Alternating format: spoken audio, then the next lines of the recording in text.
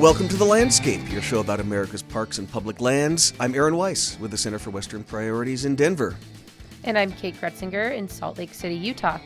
We're excited to bring you the first episode of a two-part series on critical minerals and mining in the West today. But before we get to that, let's do the news. We're going to start with some great news. President Biden has restored protections for over 9 million acres of land in Alaska's Tongass National Forest. Those protections are what was known as the roadless rule. They prevent logging and road building in the forest. They were originally in place in 2001 at the end of President Clinton's second term. They were then withdrawn by the Trump administration. The Tongass, of course, includes important habitat for trees including cedar, hemlock, Sitka spruce, 400 different species of wildlife, and of course it is a major carbon sink, storing more than 10% of the carbon in all of America's national forests. Some Alaska politicians and some indigenous nations are upset about the protection, saying they will hurt jobs in the region, but the tribal village closest to the forest celebrated the move, saying the protections will help preserve their way of life.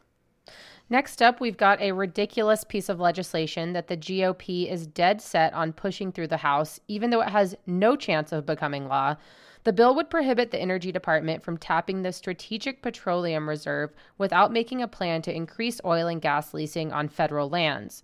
Now, the GOP's main talking point on the bill is that increasing public lands leasing will increase the oil supply, which we know here is ridiculous because, as we've covered many times on this podcast, oil and gas companies already hold tens of thousands of unused acres of public land under lease, as well as thousands of unused permits. So no, increasing leasing won't do anything to bring down the high price of gas. The good news is that the bill definitely won't become law since President Biden has already promised to veto it if it somehow makes it to his desk. Now, back to you, Aaron, to discuss our new progress report on Biden's first 2 years on public lands. Excuse me while I break out my soapbox here and stand up on it. It's easy to criticize bad policy and bad faith bills. We do that, of course, when there's absurd stuff happening like we're seeing in the House right now as we talk.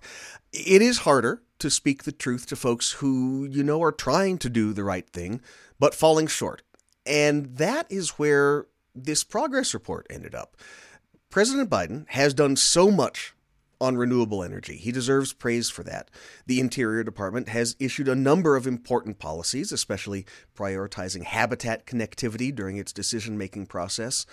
Of course, the Inflation Reduction Act that passed last year included a long overdue overhaul of the way public lands are leased to oil and gas companies. We've talked about what a big deal that bill was.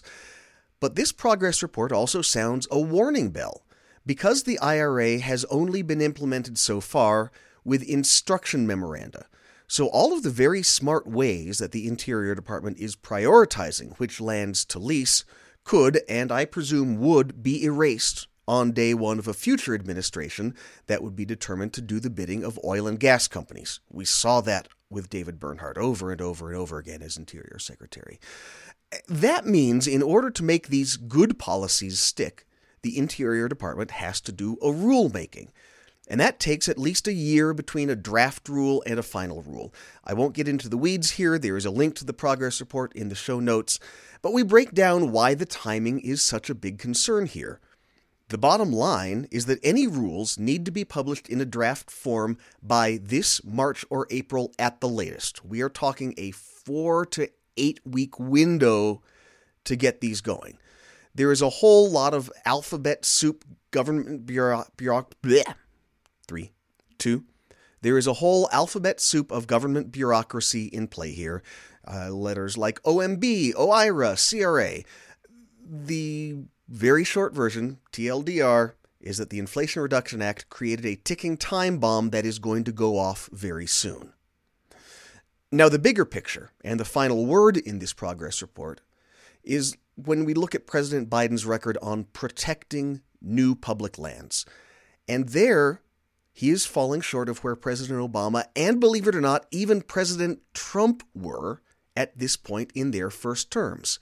So with President Trump, we really have to draw a distinction between his administrative record, which was incredibly destructive, and his legislative record, which is surprisingly great. We talked about the Dingell Act, a bipartisan bill that President Trump signed in March of 2019, just past his halfway point, that protected 1.3 million acres of wilderness. It created a new national monument and a new count. Yeah. Okay. So we're talking about the Dingell Act. President Trump signed it in March of 2019. That included 1.3 million acres of new wilderness designations, a new national monument, and a new national conservation area in Utah. It expanded Death Valley and Joshua Tree, and it was a big, important bipartisan bill. And then President Trump, right off the bat, signed the 2009 Omnibus Public Lands Bill. That was 2 million acres of wilderness, 600,000 acres across 4 new national conservation areas. It added thousands of miles to America's wild and scenic river system. So you compare that to President Biden. He has rightfully spent much of his first 2 years reversing the administrative damage of the Trump years. The Tongass National Forest, as we just mentioned, Bears Ears and Grand Staircase Escalante, all very important, but also just digging us out of that hole. So in terms of new durable land protections, taking us beyond where the country was in January of 2017, President Biden is at around 400,000 acres so far. 50,000 acres at Camp Hale Continental Divide in Colorado, 340,000 acres of new wilderness and national conservation areas in Nevada that were included in the defense spending bill that Congress passed last month. But that's it. And when you consider that it has been 2 years since the president set the 30 by 30 goal, 400,000 acres in new protections in 2 years is not going to cut it. It would take us decades at that pace to protect 30% of America's lands and waters. And just calling a spade here, Congress is not going to send him anything like the Dingell Act or the 2009 Public Lands Bills that Trump and Obama had signed. So that means there's only one way forward.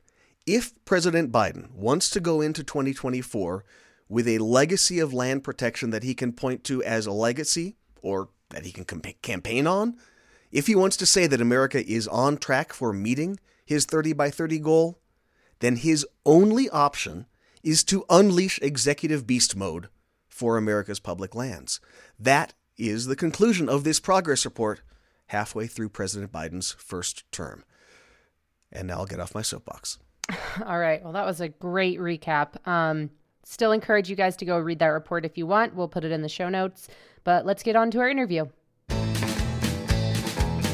We're lucky to have an expert from the Colorado School of Mines here today to discuss what's going on in the world of critical minerals, specifically those used in electric vehicle batteries. These minerals include cobalt, copper, lithium, and nickel, and are mostly mined overseas, but we do have some of them here in the U.S., and we could see a big increase in domestic production thanks to the Inflation Reduction Act, which included subsidies aimed at stimulating mining at home. So without further ado, Ian Lang is the director of the Mineral and Energy Economics program at the Colorado School of Mines. Ian, welcome to the podcast.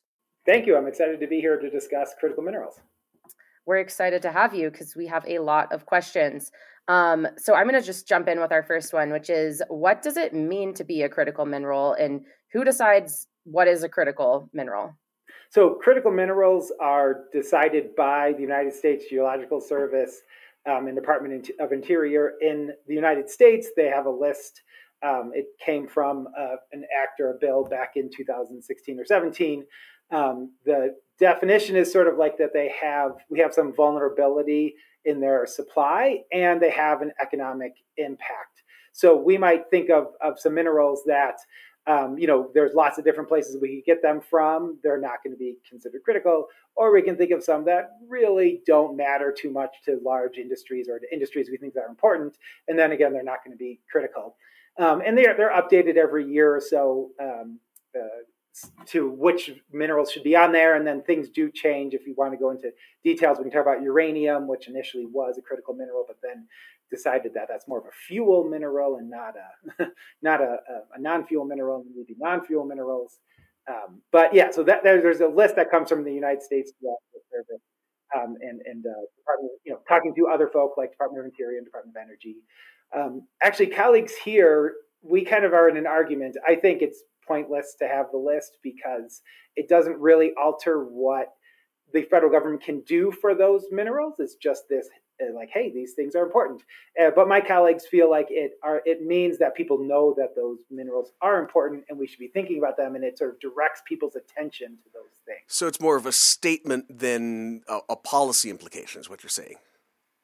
Yeah, at this point, I do not know of any specific policies that change if something is listed as a critical mineral. So yeah, it's definitely just like pure paper documents say these things are important. So when we're talking about that list today, if you were to categorize the most critical of the critical minerals or the most in demand today, which minerals are we talking about? So you highlighted a number of them, in like cobalt, nickel, lithium. There's also rare earths, but they can get some very specific industries that use them, and it's very important for those specific industries. But maybe on a larger sense, we don't have the general public would not be concerned about these kind of things. So, for example, rare earths are used in these very specific magnets that are used in motors. I would say, you probably have some rare earths around your house. Can you function without, can you function in the day without one? Probably, but things like, they're also used in high-tech devices that are used for national security, so they get a lot of attention. So, and the other thing is they're extremely small quantities. So you can also think of a scenario where it's not like there's so much of it that's used that we need to have so much of it. It's extremely small quantities, but it does a very important thing in a product. And so just to make you, if it helps, I would say, oil is one thing, right? Oil is used in all across the economy. Many of these minerals are used in very small specific sectors, and we can obviously see what happens when oil prices go up as it ripples through the economy. Similarly, did you know that there was a 1,000 times price increase of rare earths in 2011?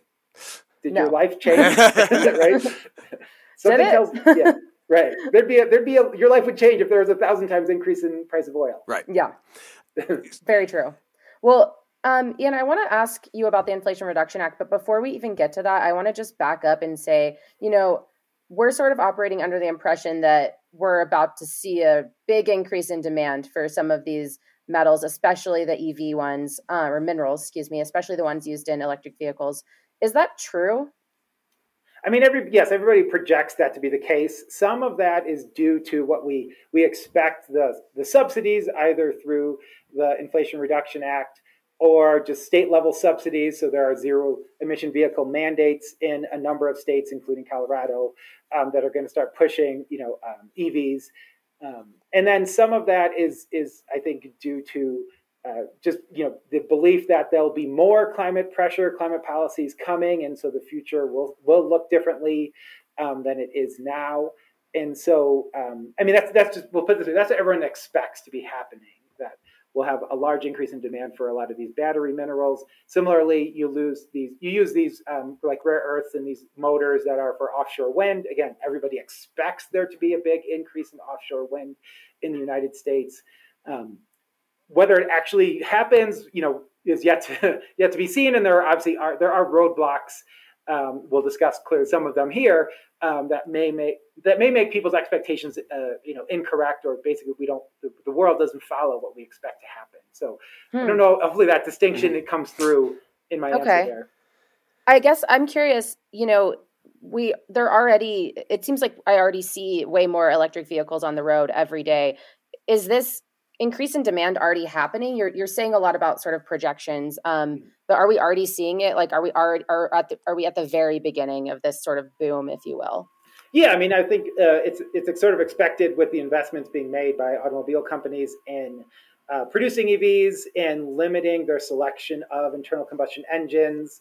The fact that, say, like the United Kingdom and California have banned new internal combustion engine sales. So firms are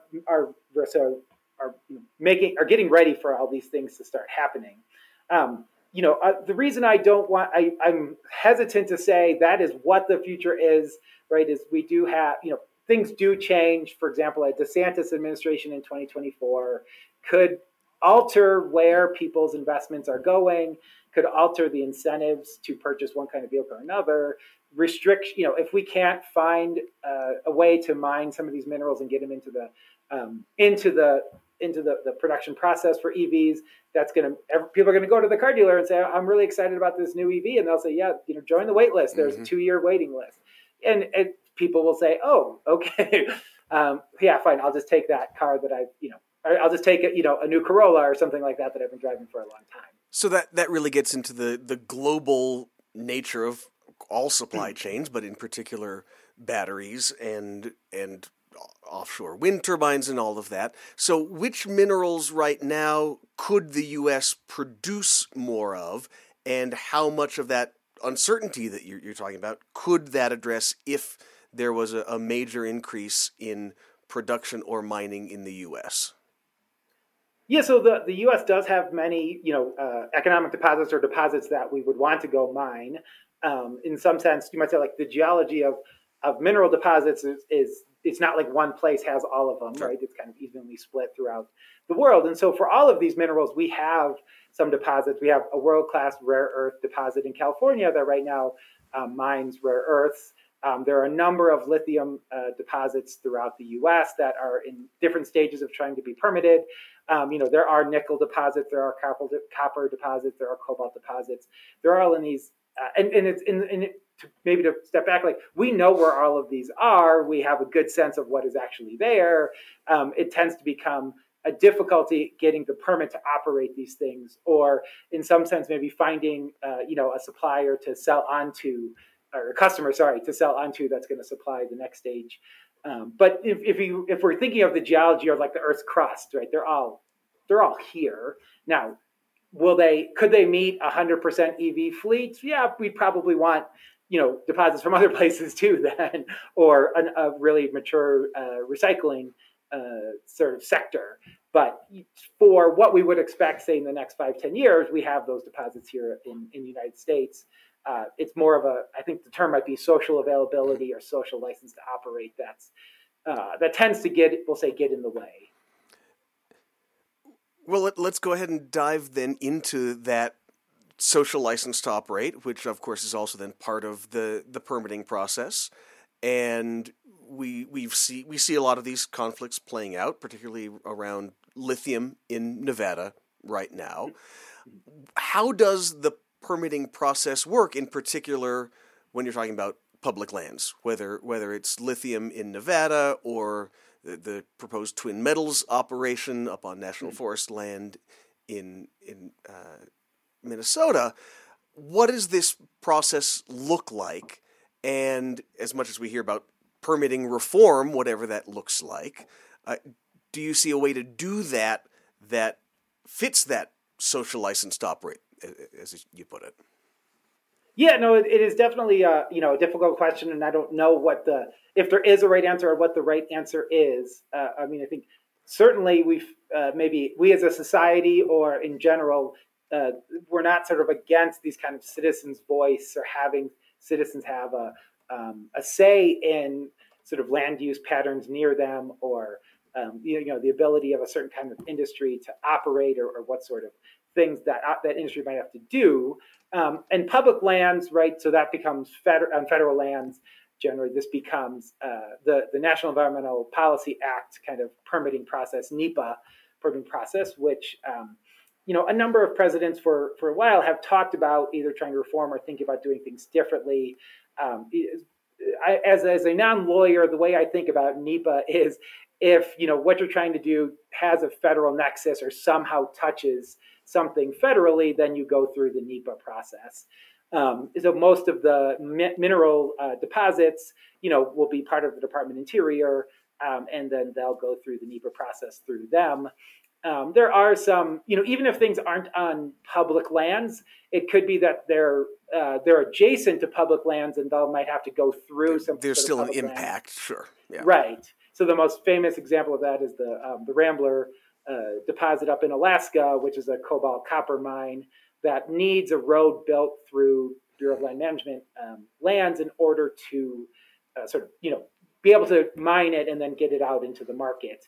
And famously, you might remember that. So the Trump administration had approved that road, and the Biden administration took away that approval for that road. And so again, that deposit itself is not on public lands, but since it's adjacent to or you require access to that deposit, and you're looking for, say a road to be built or something like that, you then go through the NEPA process. So, but yeah, as you related, there's things like the Thacker Pass or Rhyolite Ridge in Nevada that are both on public lands, and obviously the Twin Metals deposit. So then these go through the NEPA process. So the Trump administration had been trying to improve the permitting, in their minds, improve, I guess, the permitting process. And they proposed some changes to the NEPA process, including things like a time limit, a total time limit of 2 years, and had other what I would call lawyerly distinctions, things that I didn't quite understand how they mattered or what they mattered, but basically, certain things can't count or do count or whatever. The Biden administration had then rescinded most of those Trump administration changes to NEPA, and they've proposed new ones. And so, I mean, I think it's an open question on, anything that basically the executive branch has some leeway on or has some discretion, right, to like alter how these NEPAs actually formed. Since the executive branch flops back and forth between Republican and Democrats, you're never going to have sort of like permanent changes, for lack of a better word. So, we might see the scenario where the Biden administration changes kind of the way NEPA is interpreted and tells, Department of Interior to act in a certain way, and then a DeSantis administration or someone like that comes in 2024 and moves back. So what would be, in some sense, what would be really helpful would be Congress kind of clarifying some of these things, because once Congress says, or if Congress reduces the amount of interpretation the executive branch has to do, that could be, you might think of like a more permanent change.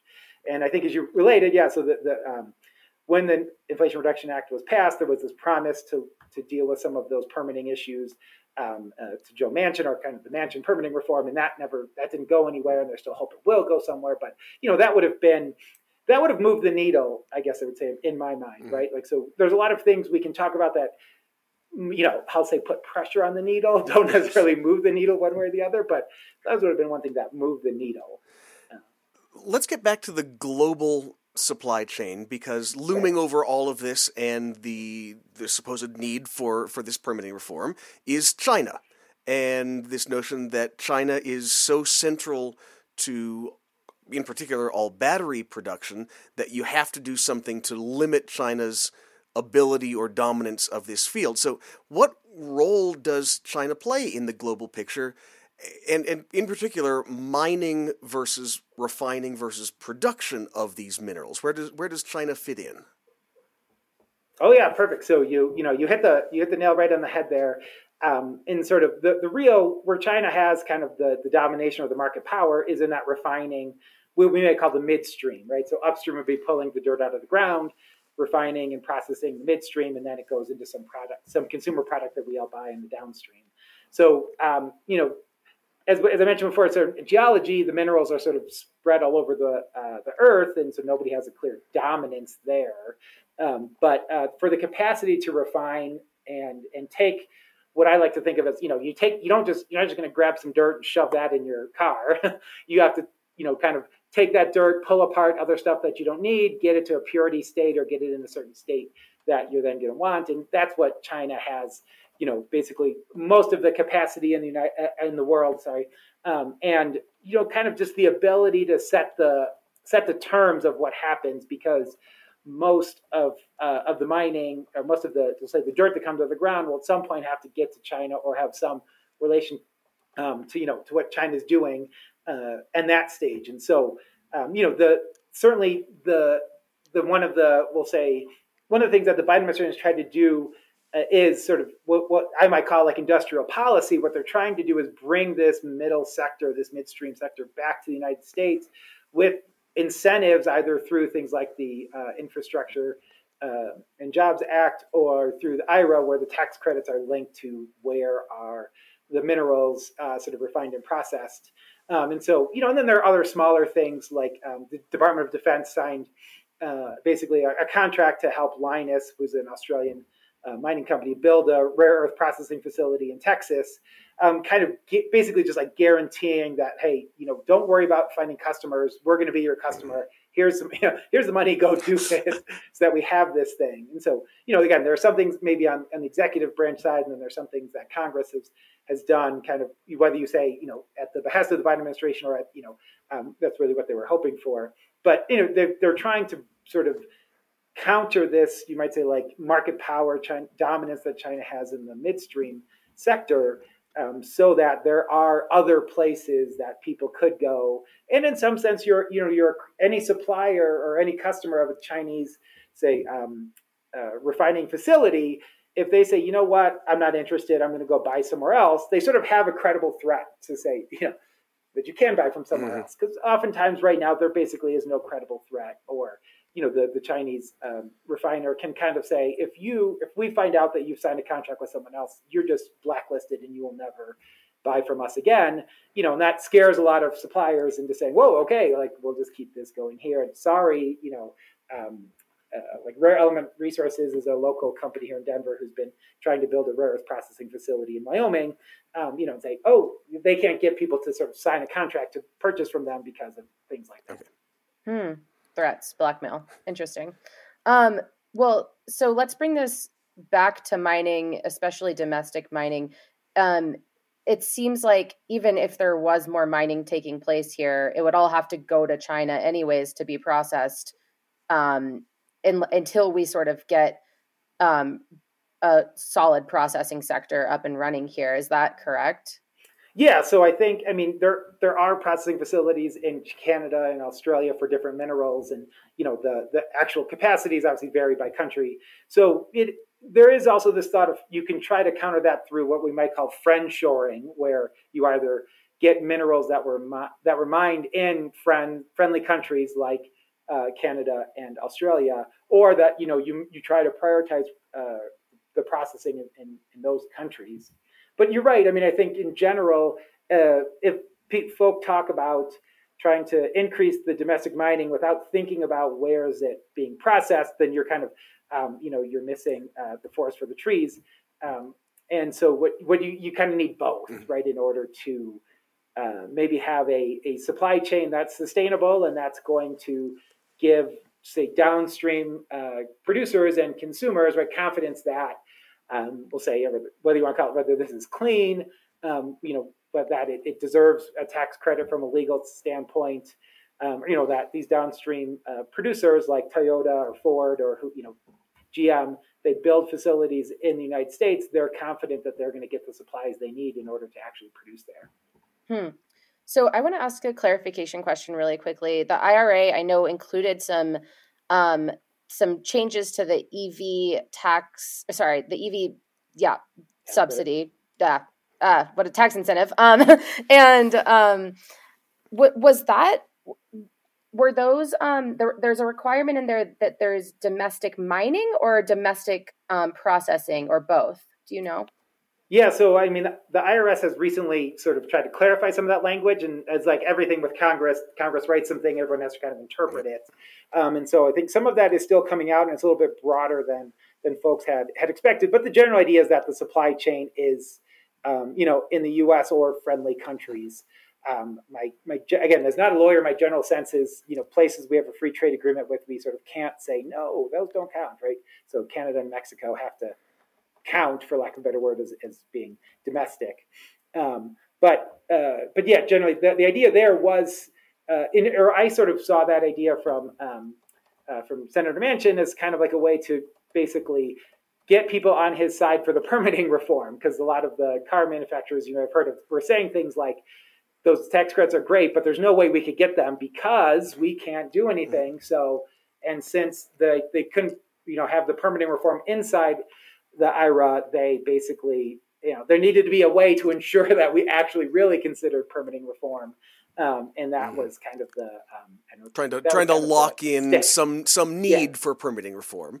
So I guess because then you get the lobbyists from the car companies to say, seriously, do this. Right, we have to have this, otherwise there's not going to be anything that qualifies for the incentives and the rebates. All right, so that then brings us to the current permitting process and the social cost to operate, as you said.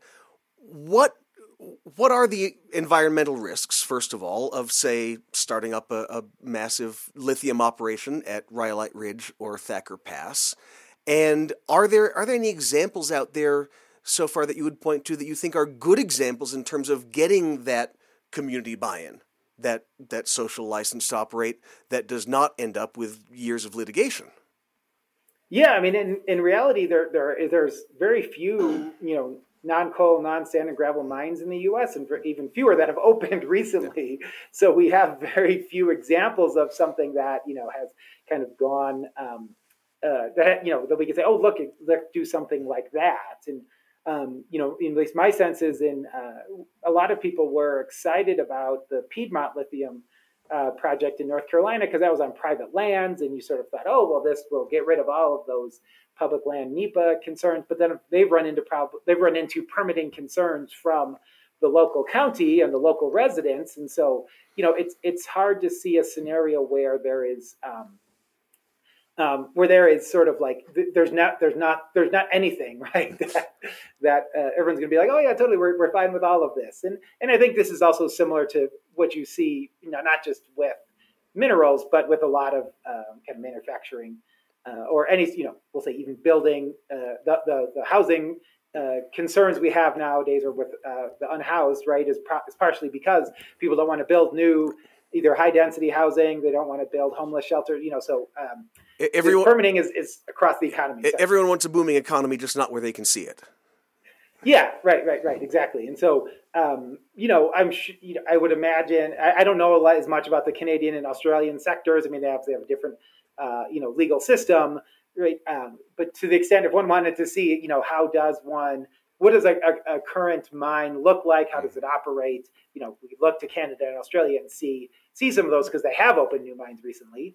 But I think one of the things you're getting at is we have this long history that we see the evidence from now, say from 1880s mining or 1870s mining, and it's obviously not the same thing then. And at least in my opinion, one of the things the mining industry has a hard time with is explaining that we are not the 1890s miners anymore. We do things differently. And so, how that is going to play out is I would say, it's super interesting. It's going to be something that, hopefully someone finds the formula, but I kind of doubt there's actually a formula in some sense. Every place is going to be a little bit different. So let me ask then, without maybe taking too much of a detour, how do things work in Australia or Canada, countries that we would think of as having pretty strong environmental safeguards, that makes that permitting process different, that has allowed mines to open up? Or are they doing it in a fashion that would not fly under NEPA in the U.S.? Yeah, I mean, I think, again, with that, as not a non-lawyer, I can't really get into some of the legal specifics, but, they... what I see a lot in the United States is sort of like just this inability to kind of like make a decision. So a lot of these NEPA permits, they just kind of go on, and investors kind of lose interest in the deposit because it's just taking so long to kind of get anywhere. You don't get any new kind of information. Are we getting any? Nobody knows if we're getting closer. And at least so, recently, I think it was this week, the Canadian government approved, a lithium mine in St. James Bay. And again, to talk about, it only took us 4 years to get to this decision, and, we've made a decision.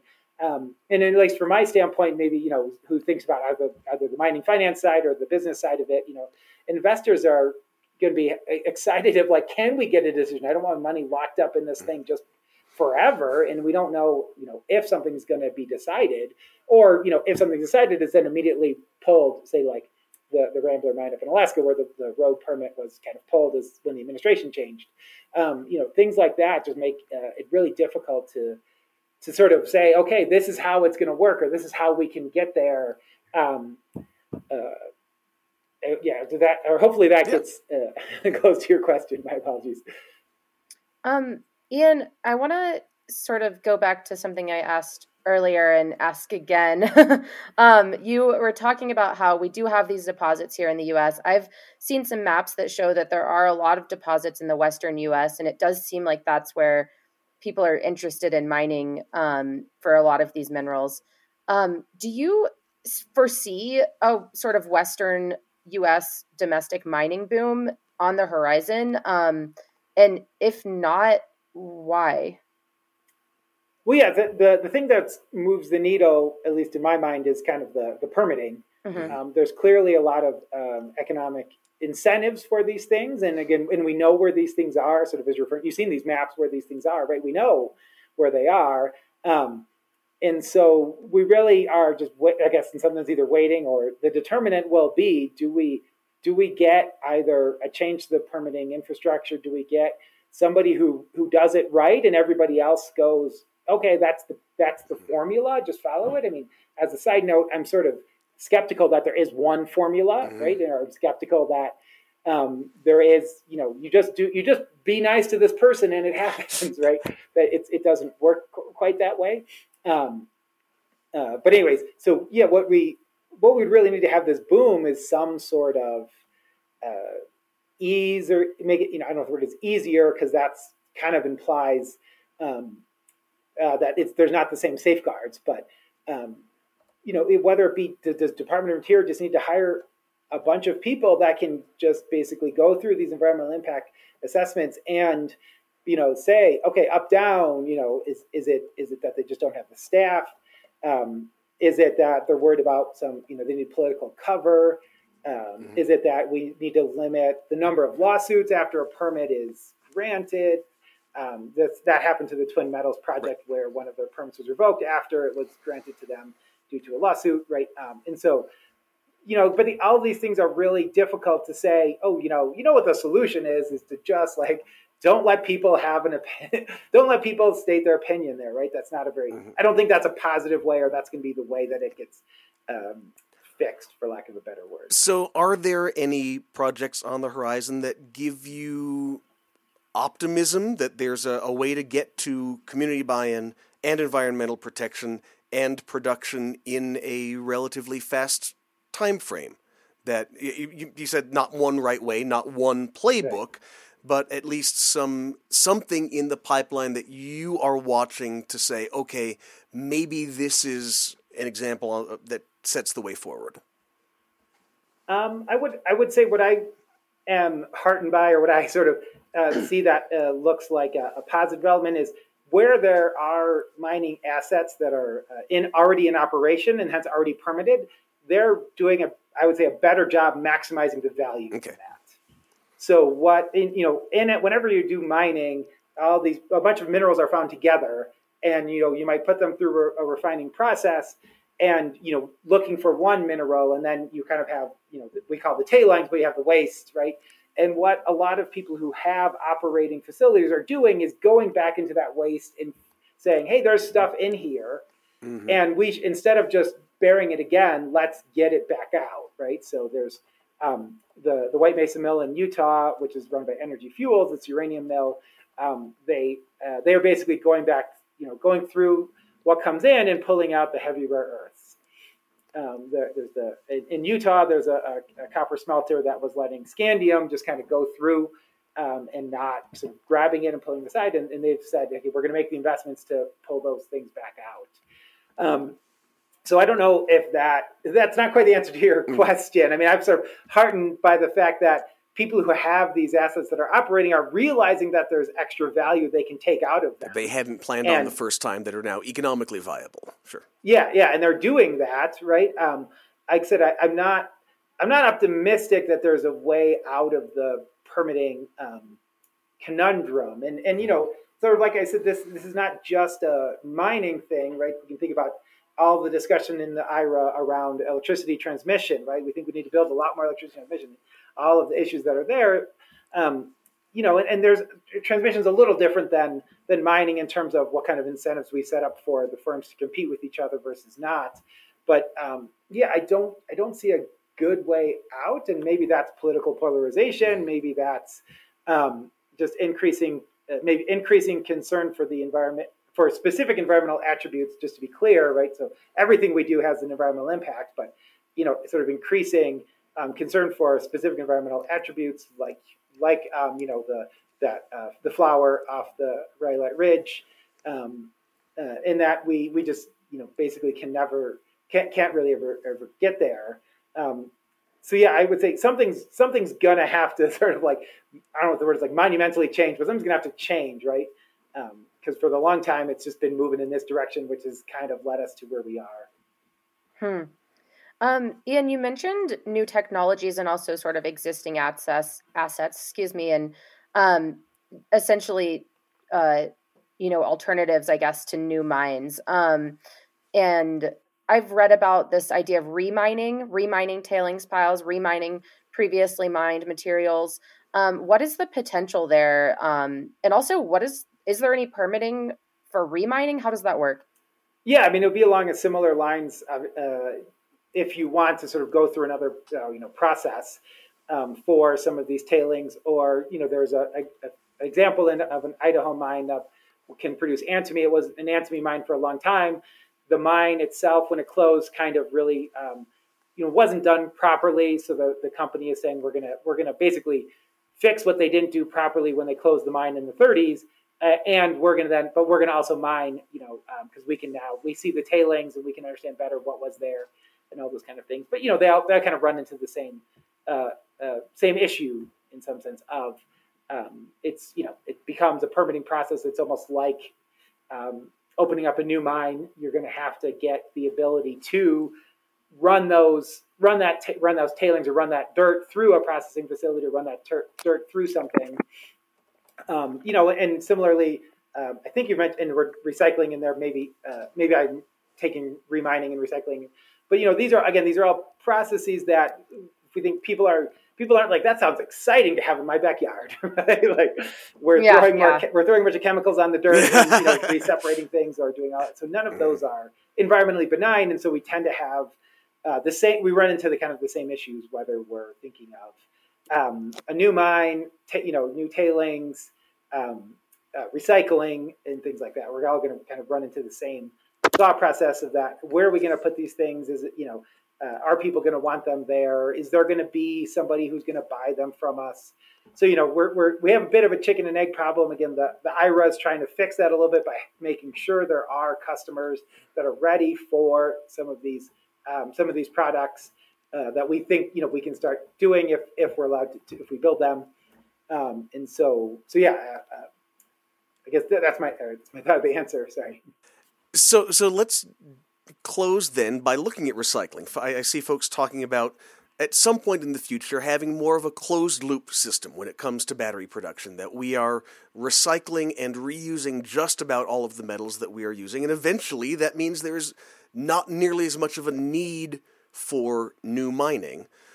How far off are we as a country or a planet from that recycling closed loop system? Is that decades, centuries off? Yeah, well, some of that's going to depend again on are they going to be able to find customers? Do they have people who are ready to go, sign contracts with them to build those facilities? Again, as not a metallurgist, what I read, so the same things you read, it seems like technically we can do it. And we sort of see that there's this supply of things in the future. I know, sort of increasingly what hits my news feed are, we put on a bunch of solar panels in the last, 15 years. Those things have a 20-year lifetime. Are we going to put a bunch of solar panels in the landfill? And of course, there's polysilicon and there's silver and a bunch of other things in there. So we don't need to put them in the landfill. But how quickly is someone going to be able to ramp up that process? And I believe it's technically feasible to do that. If they were to pull those back apart, what is their cost versus the virgin material, the raw material costs that come from, not recycled process? Is there somebody that's going to say, hey, I think there's a market for, this is a solar panel that's made from all recycled minerals and things like that. So it certainly seems possible that we could be there. And, and just maybe if you allow me to get to one point you brought up is that these things aren't used in the process, right? And so what I'm a little surprised I haven't heard of more in the in the, maybe more generally in the press is, right. So, right, I think, lithium prices have about doubled or tripled in the last year. Do you hear Tesla owners complaining about it?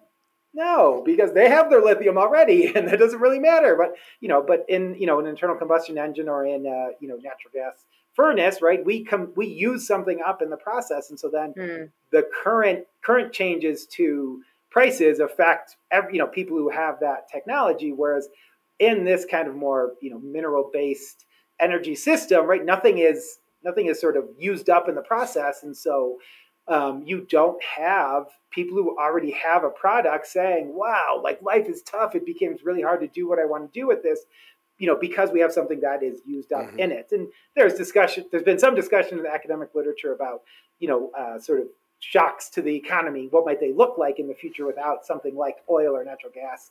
But I think that's an important point to remember in this discussion of the mineral, let's say a clean energy transition that's based on minerals, is you're not really consuming anything in the process. And so think about how, our economy or the shocks to our economy might be different if, a large part of it was sort of insulated from whatever's happening right now. Mm-hmm.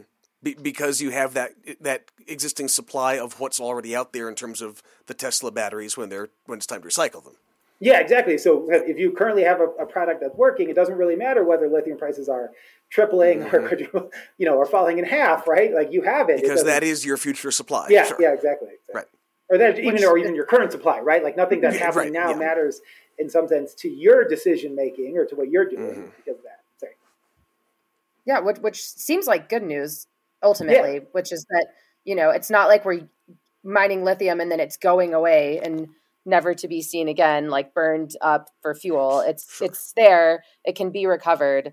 It's just a matter of economics, really. Of getting that first part out. Yeah, I mean, you have to get it out at some point, right? And then once it's out, you can use it. Or once it's out of the ground, sorry. Right. Yeah, that you can. Right. The recycling is sort of more dependent on economics and making it cheaper or affordable, or making it reasonable to use recycled rather than new materials.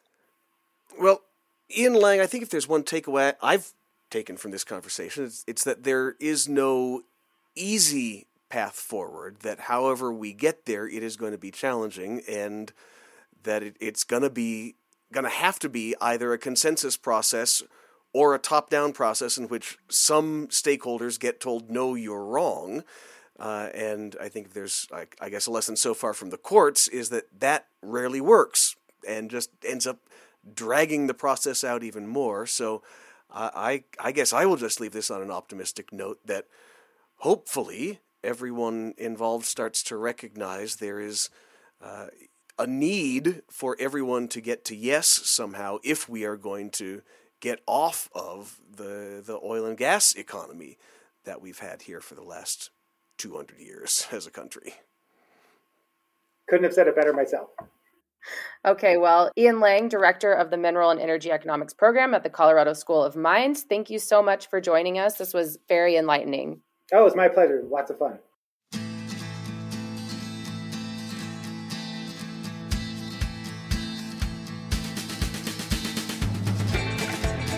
All right, well, we did, of course, start this episode with good news, the protections for the Tongass National Forest, so that'll be it for today's episode. We hope you will leave us a review wherever you are listening to this podcast, or send us an email, podcast@westernpriorities.org, with comments or suggestions. And stay tuned for part 2 of our Minerals series coming out in 2 weeks or so.